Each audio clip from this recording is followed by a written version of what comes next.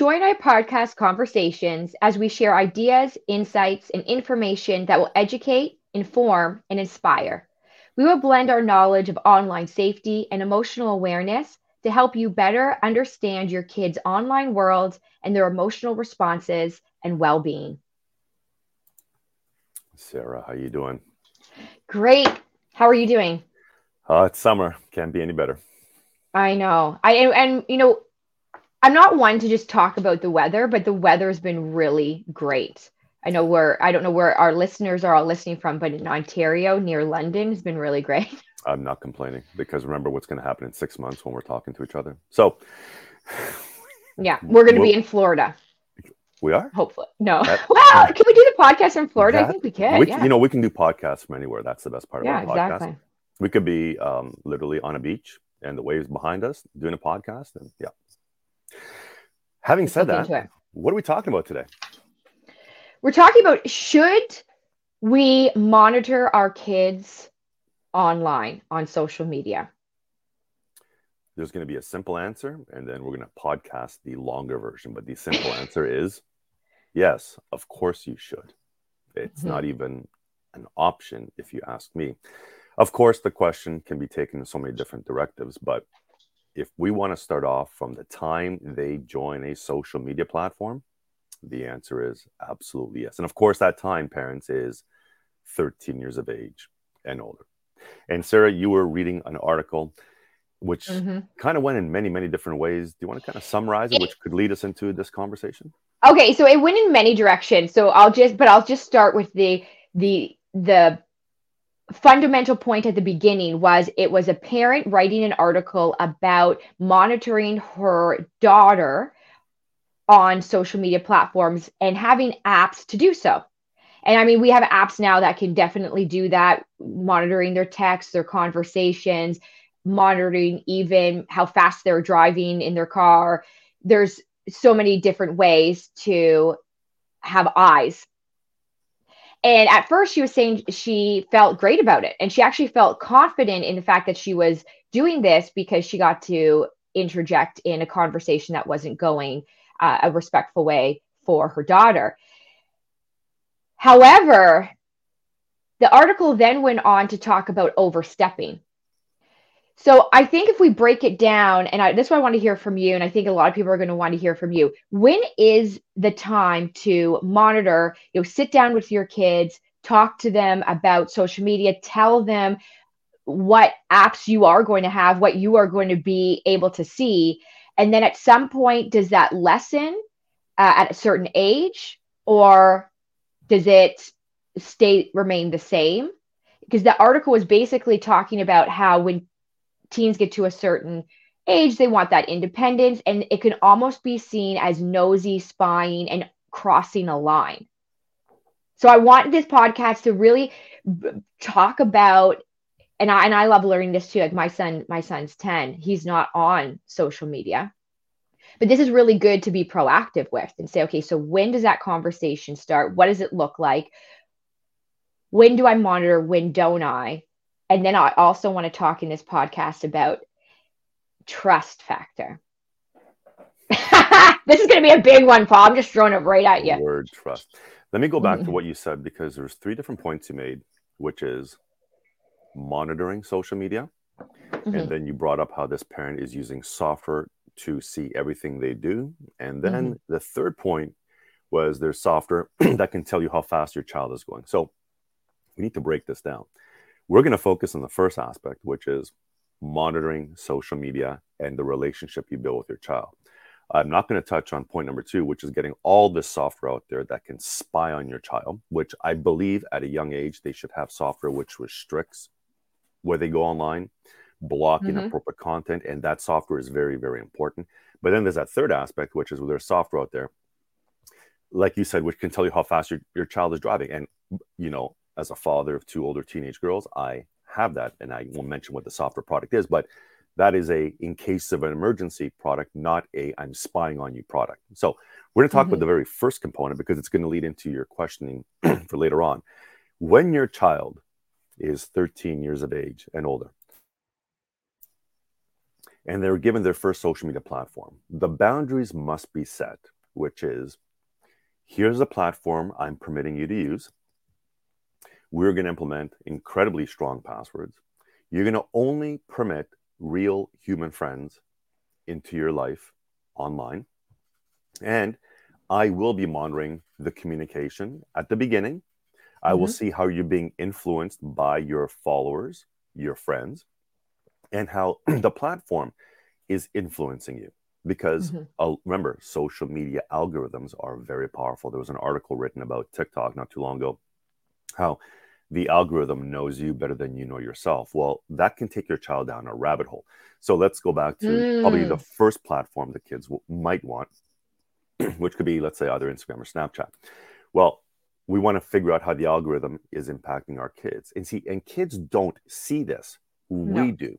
So when they're flooded with certain types of content, we know that their mindset is consciously, subconsciously processing that.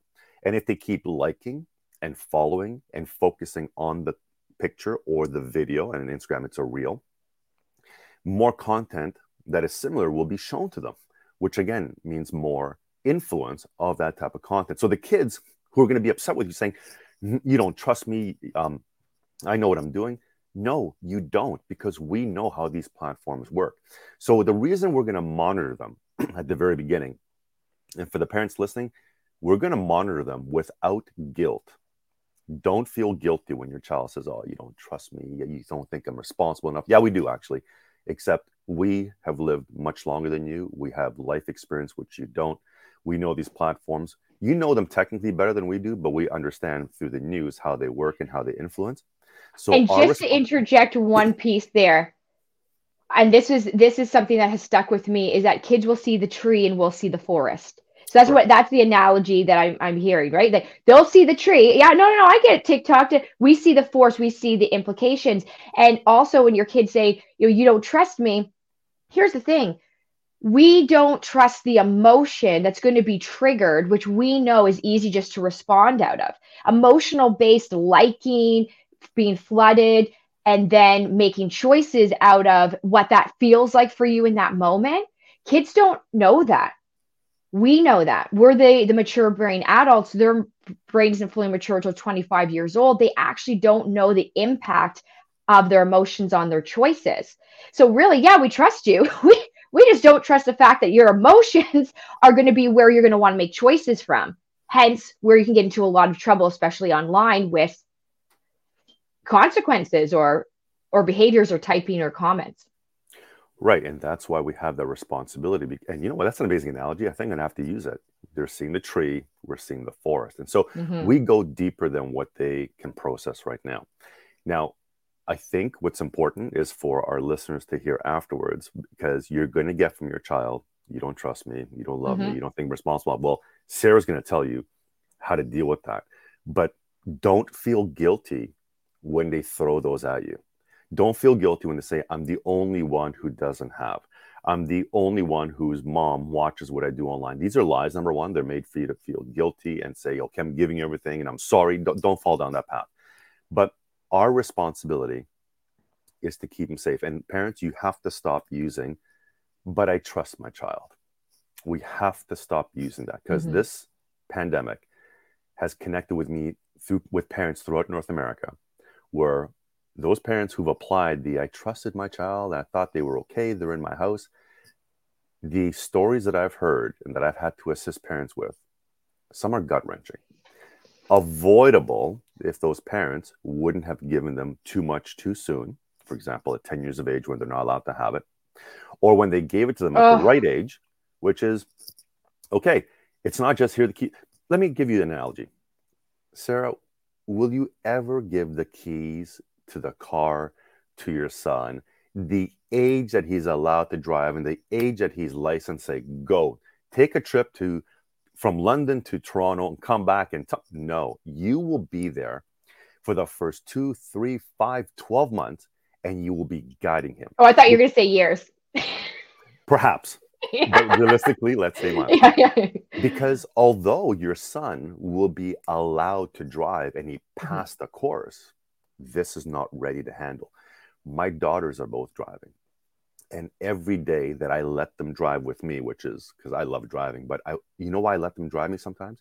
I want to observe how they observe the road, respond to certain situations, because you know what? Even though they're licensed and one has been driving for a couple of years, they're still learning. And it is my responsibility as a father who has years, decades of driving experience to make sure that I observe how they've driven and help them make better choices because they're still learning. That is the best analogy I give to parents each and every day. What? And I'm going to add a little bit to that analogy that just popped into my mind. So most cars today have a lot of cameras, right? Like I have a backup camera, I got side sensors, I got everything's beeping. It's wonderful, right? However, I still do shoulder checks. Many young people may not do that because they're trusting the cameras, they're trusting the technology. Right. However, we've got to also say, yeah, that's available to you. But what if something happens with the technology, or the technology actually didn't give you the full view? You still have to do shoulder checks. And if you're not watching your child, you might not know that they're just trusting all the cameras. They're trusting the technology around, which actually correlates to, well, I'm trusting the social media platform. I'm just trusting. And this is where we as adults say, okay, well, let's also add this. Okay, yeah, you have a camera, but let's also add the shoulder check in social media. Yes, you have the platform, but I'm also going to add knowledge when it comes to how to use it. And if we totally aren't monitoring it, and we're totally just allowing them to do whatever they want, how do we know how to guide them and hold them accountable? Because that's a huge part of parenting. We can't stop parenting when they're a certain age. And I find that to be a big issue. So you're correct. And you brought up a great point. Do not, parents, ever trust the social media platforms. They're not set up in the best interest of your child's safety. They are not. It is your responsibility when you allow them to have a social media platform to be there and to guide them. Understand how the social media platform works in terms of the algorithm on how it's feeding your child certain information. So, Paul, I want to say this really quickly, because you said about 13. Well, 13 is in terms of service. Right. My son, he just turned 10, but not as a 9-year-old, sees his friends. Some of them have a social media platform it could be for their sports. Right. And so then he looks and he's like looking at my social media and sees them. And he's like, I want one. They have one. You're in the toughest part of parenting right now. I've been there, done that. And the best analogy I will give you is this. For example, when my daughter was about 11 years of age, she said, I need Facebook. I said, why do you need it? Everyone has it. I said, well, sorry to tell you, not everyone has it. And at that time, I was part of parent council at my school. I was really involved. And I knew that most kids didn't have it. But she was made to feel that she was the only one without it. And then I'll never forget, on her 13th birthday, at the end of the day, after all celebration done, I looked at her and said, hey, let's open up that Facebook account. And she said, Facebook's for old people. 2 years earlier, she was the only one who needed it. It was the most important thing in her life. That day, it was for old people. So I made sure she never had it. And I prevented her from whatever she could have been subjected to. And I didn't hold her back from having a social life. Her real friends connected with her in other capacities. Can it be used to connect, for example, your son's team? Yes, but there are age-appropriate platforms for that. Do we need a social media platform to do it? No, but parents will use it as an excuse to allow their child to break the rules, to get online, to communicate. And what parents are not aware of is that upon breaking that rule and giving in because everyone else on the team has it, now your child, while on their device by themselves and you're making dinner, cutting the grass, shoveling the snow, taking the dog for a walk, is now being subjected to that stuff that they should have waited until they were 13 or 14 to be subjected to with our guidance. You're in a tough situation, Sarah, and I've been there, but now it's even tougher. We just say no. Well, and no, you know what's interesting about that? In my presentation this past week, when I spoke to parents with kids in grade 3, 4, 5, 6, I told the kids, I said, I want to introduce you to a very, very important word. You may have heard it, you may not have heard it. It's the word no. And then the big N-O appears behind me on the screen. And everyone starts laughing. I said, but today is a positive.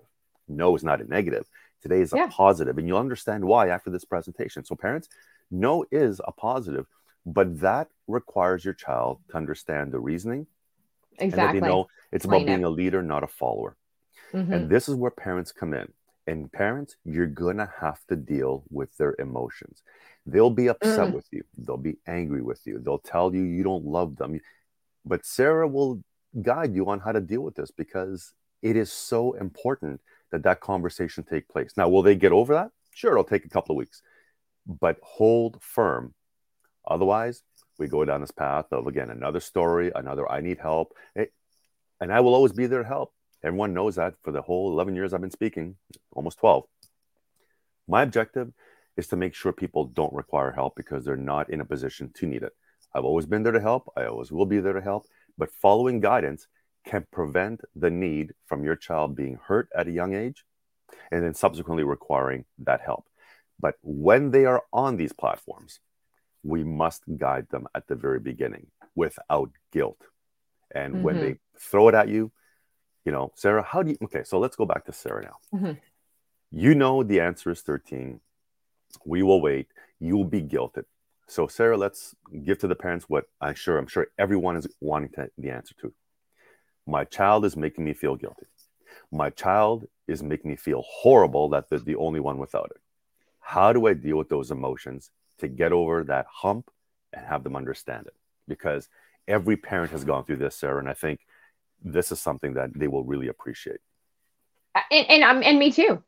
I've gone through that too, where there's that moment and I have to really look at it and say, okay, I'm allowed to feel that guilt or that upset because I get it. If I was 13 and in that situation, I can put myself back into, or if I'm 10, I'm sure a lot of us can think about when we were that age and, I'd love to do it. And oh my goodness, my kid is they are pretty trustworthy. They got a good head on their shoulders. And again, though, we have to go back to kids need structure and they need boundaries. And that actually helps them flourish. So if we take that away and we just say yes to everything, not only are we setting them up for, like you said, seeing something or experiencing something that we could have prevented. And this isn't about bubble wrapping your child. This is about knowing that there's certain ages and stages that you're able to do more as you grow up. That I think we have to honor the fact that, okay, I'm allowed to say no. And yes, I can have some emotions around it. And those emotions, maybe I feel sad because I just want to say yes, or maybe I feel frustrated because I know they're going to give pushback, but I'm allowed to feel those emotions. And my child is allowed to be disappointed. They're allowed to. And my job is not to fix and change my son's emotions. As a parent, I think we just have to separate the fact that our kids are allowed to have emotional reactions and we can honor them and say, I'll say to Kai the other day, he was disappointed about something. And I knew I could just say yes and make all that disappointment go away. However, I'm not going to be arming him up for being an adult that can move through disappointment in a healthy way instead of someone always trying to fix and change it. So the work we're doing today with our kids, building their resilience and their ability to move through tough emotions, isn't just for today, for their resilience and confidence. It's ultimately we're parenting for the future so they can become an adult that hears no and is disappointed and is frustrated and is sad. However, they know how to move with and through those emotions. And our kids are not going to thank us for the boundaries and structure. We're in thankless work until they're like, 28, and they're on the wedding speech and they're like, I just want to thank you, mom and dad, for guiding me in all the structure and not allowing me on the social media platform. No. So at that point. So I think we also have to know that it is okay for your child to be upset and be mad at you and say, I don't like you. It's not they don't like you. Look, they love you. they don't like the boundary you have placed. They Right. don't like that you've said no. They don't like the structure. However, if we stay firm and they need this to become the adult that I want them to be, not just here and now. We're even parents, we can't be into instant gratification for ourselves or our child. Right. And so I said to Kai the other day when he was really disappointed that he wasn't, I can't even think of what it was, but I said, you're allowed to be disappointed. So just be disappointed. And I understand that. However, the answer is still no because of this reason. And that's going to still be the answer. But you can feel disappointed. I sometimes feel disappointed when someone says no and I want them to say yes. So I think honoring the fact that you're feeling an emotion and they're feeling emotion, but you don't have to fix their emotion, make that go away. Right. Just support them in how to move with it and through it, but keep that boundary because that boundary you've done out of respect and love. Sarah, I'm going to be quoting your name in some of my sessions when I say, because I wrote this down, that's why you told me, okay, you're allowed to feel disappointed. I've never heard that, and that I think is so important because part of my messaging will probably have a parent say, boy, my kid's going to be angry and upset, disappointed. Well, I'll have a little flash sign saying, oh, by the way, Sarah Westbrook said you're allowed to feel disappointed. And that is, I think, the most important thing that parents need to hear, because I've never heard that before. And you're absolutely correct. And you know what, Paul? Also, kids need to hear it. Right. So you're right. Parents need to hear it and kids need to hear it. You know why? And this is what the work I've been doing for over 17 years with kids and emotions. And is that when you validate an emotion, you actually have that child feel seen and heard. It doesn't mean you're switching the boundary. Validating an emotion does not mean you're switching and changing the boundary. Right. So the answer can still be no, but you can still be disappointed. And that's okay. And you can have a good cry into your pillow. You can vent to me or a friend. You can stomp your feet. And you know what? And this is what I've noticed over time. Kai gets through it faster. But if I tell him, don't you be disappointed, or if I take away the disappointment and say, okay, fine, he never learns how to move through. Right. And move, and then he actually finds something else to do. But we have to be okay with, your child's going to feel that way. And it's probably going to trigger an emotion in you too. Maybe you're going to feel annoyed and think, oh my gosh, I should just say yes because I don't like them feeling disappointed and I feel annoyed by it or I feel sad by it. So we also as parents have to say, it's okay for me to feel that way and still carry on the boundary. Parenting is sometimes tough because of following through with a healthy boundary and the emotions it triggers, but it's part of the journey. I know we have to wrap up, but the reason this was so important, parents, is because if you don't apply the number one, monitor them and respect the rule until the right age, and number two, the guidance from Sarah, which is they're allowed to feel disappointed. Let me tell you what the flip side of it is. They get online, they're communicating with someone they don't know, they're subjected to content that is inappropriate, they're making poor choices emotionally based on what they're subjected to through the person that they're communicating with and or the content. And then they seek out, oh my goodness, I need help. And those emotions are going to be much, much harder to deal with because normally they involve a phone call to, let's say it's school related, to a school principal. If it's outside the school, law enforcement. Sometimes lawyers have to get involved, and it devastates some families. And I don't want any child to ever have to go through that, because that also not only impacts the child, that's my ultimate goal, protecting kids, but then their parents. And then parents, when this impacts you, and I know this firsthand, it now impacts that parent at their work and the rest of their family life. So saying no is a positive, but saying yes could trigger so many other consequences. And I don't even know where this would go down. And perhaps this is a different podcast, Sarah, but the emotions that parents have to deal with now is I'm going to guess, disappointment, regret, thinking I should have listened, I should have Embarrassment. said, all these emotions. And those, Sarah, you're the expert in this. Those, I'm going to suggest, are harder to deal with than the conversation we just had when you said no, they're disappointed, you talked to them, they got over it. Those other emotions and dealing with them will be way more difficult. Am I correct? Absolutely. And here's the thing, things are going to happen with our kids, and we can't save them from it. But what we can do is we can limit the exposure, like you said, at certain ages. So also what I'm hearing you say is in the beginning, monitor, sit down with your child, have a conversation, talk about boundaries, say, this is what I will be watching. This is what I'm going to check in. I have passwords to this. This will be the conversation my husband and I have with Kai when he's 13. And if he wants to go on, Instagram, but by then he'll probably be like, it's for old people. Well, I'm on there. What? No, yeah. I'm not.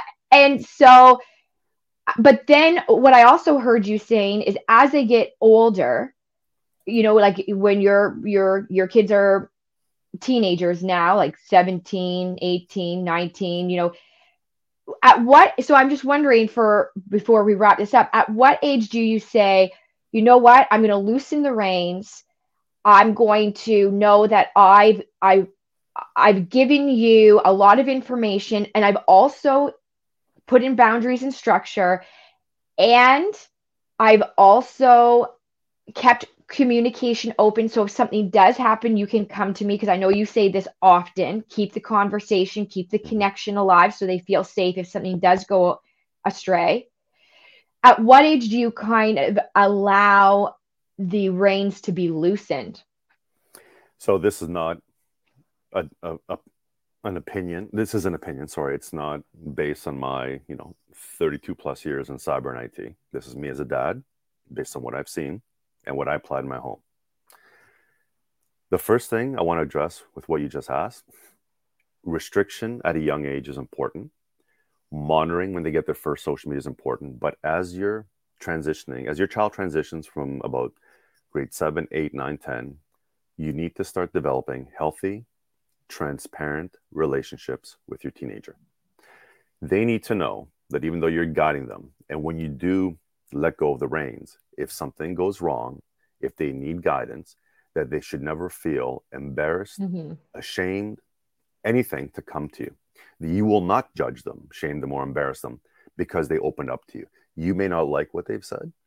You may not have the answer, but you're going to support them because you love them, and you're going to find the answer because you love them. So with the restriction, we transition into relationships. And when do we completely let go? Well, my daughter's had 16 as their barrier. Now, do we have, I'm one of the proudest dads in the world where I have daughters that can come to me for literally, I've had my daughter's friends come to me and talk to me about stuff that they couldn't talk to their own parents about. That's one of the proudest things I can say I love that about me. And why? Because I developed that healthy, transparent relationship with my daughters at a young age, saying, regardless of what happens, with what the restrictions I had in place, with the guidance I've given you now, you're still a kid. You can come to me for anything. And that is the most important thing that I have to leave this conversation with, is 16 was my age saying, look, I may spot check, but really, you're 16, you're going to make wise choice. I've guided you. I've given you all the right guidance in terms of online safety, security, values, morals, ethics, everything. You have to start making good choices. But that's what I recommend. Right. And that was that you could tell the vibe of your child and the maturity. Yeah. Whereas everyone, exactly, sorry, you just said it. You will all know your child differently. Because you know your child best, and you want to create that exactly. Right, that timing. And what I love too is you said, you know what, I could still peek in, but I'm not, because I'm trusting that this is where you're at. And so this is where that trust piece does come in. But then you're saying, but if something does go wrong, I've also opened up the relationship and communication that you can come to me and talk about it. And you would notice, you would probably notice in your child if you saw some behavior switching, then you would peek at the social media. But I think that the boundary is you're not obsessed with what they're doing all the time. I think that's where and maybe that's another podcast, is that difference between I'm monitoring, I'm checking in, I'm obsessed with everything that you're doing, and now it's too much. And now what you're going to do? You're going to push your child away from you. You are going to damage that relationship. You're going to damage it. Yeah. They're going to find ways to be sneakier. Yep. And that's why the transparent relationship is so important, because if you overstep your boundaries and you are always snooping, spying, which I do not subscribe to ever, you will push your child away. Secrecy will come into place. You will not know what's happening, and they won't come to you. They will go to their peers who respectfully can't guide them because they don't have life experience like we do. Don't do that. Develop the relationship.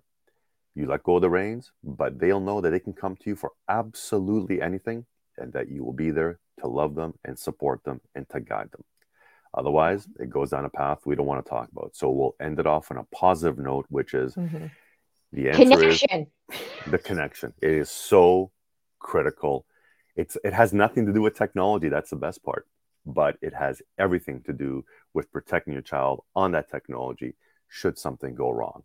We have to let our kids know that we will be there for them, and that they can come to us, because you don't want to be snooping at 16, 17, 18. They need a life.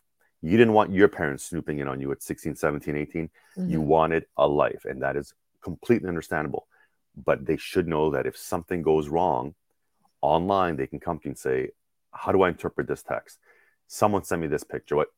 And that tells you you've put in place the boundaries, which they're respecting, and the relationship, which they're appreciating. Not appreciating when they're, like you said, I think you said 28, getting married, and their speech. Yeah, no, we don't want to wait that long. Let them appreciate it now.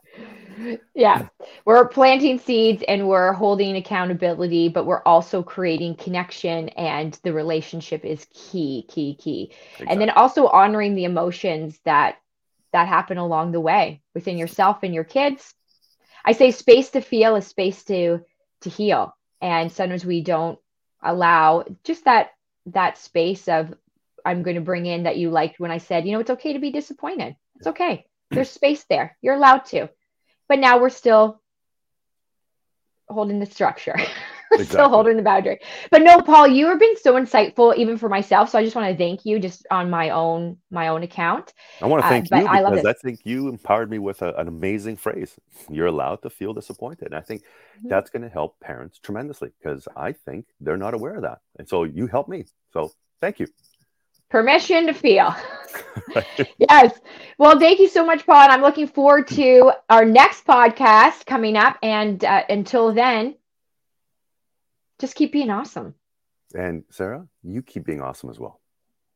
And this is what we know. That's all we know. These awesome things. This is all we know. Just keep being awesome. Bye. Until next time. Bye.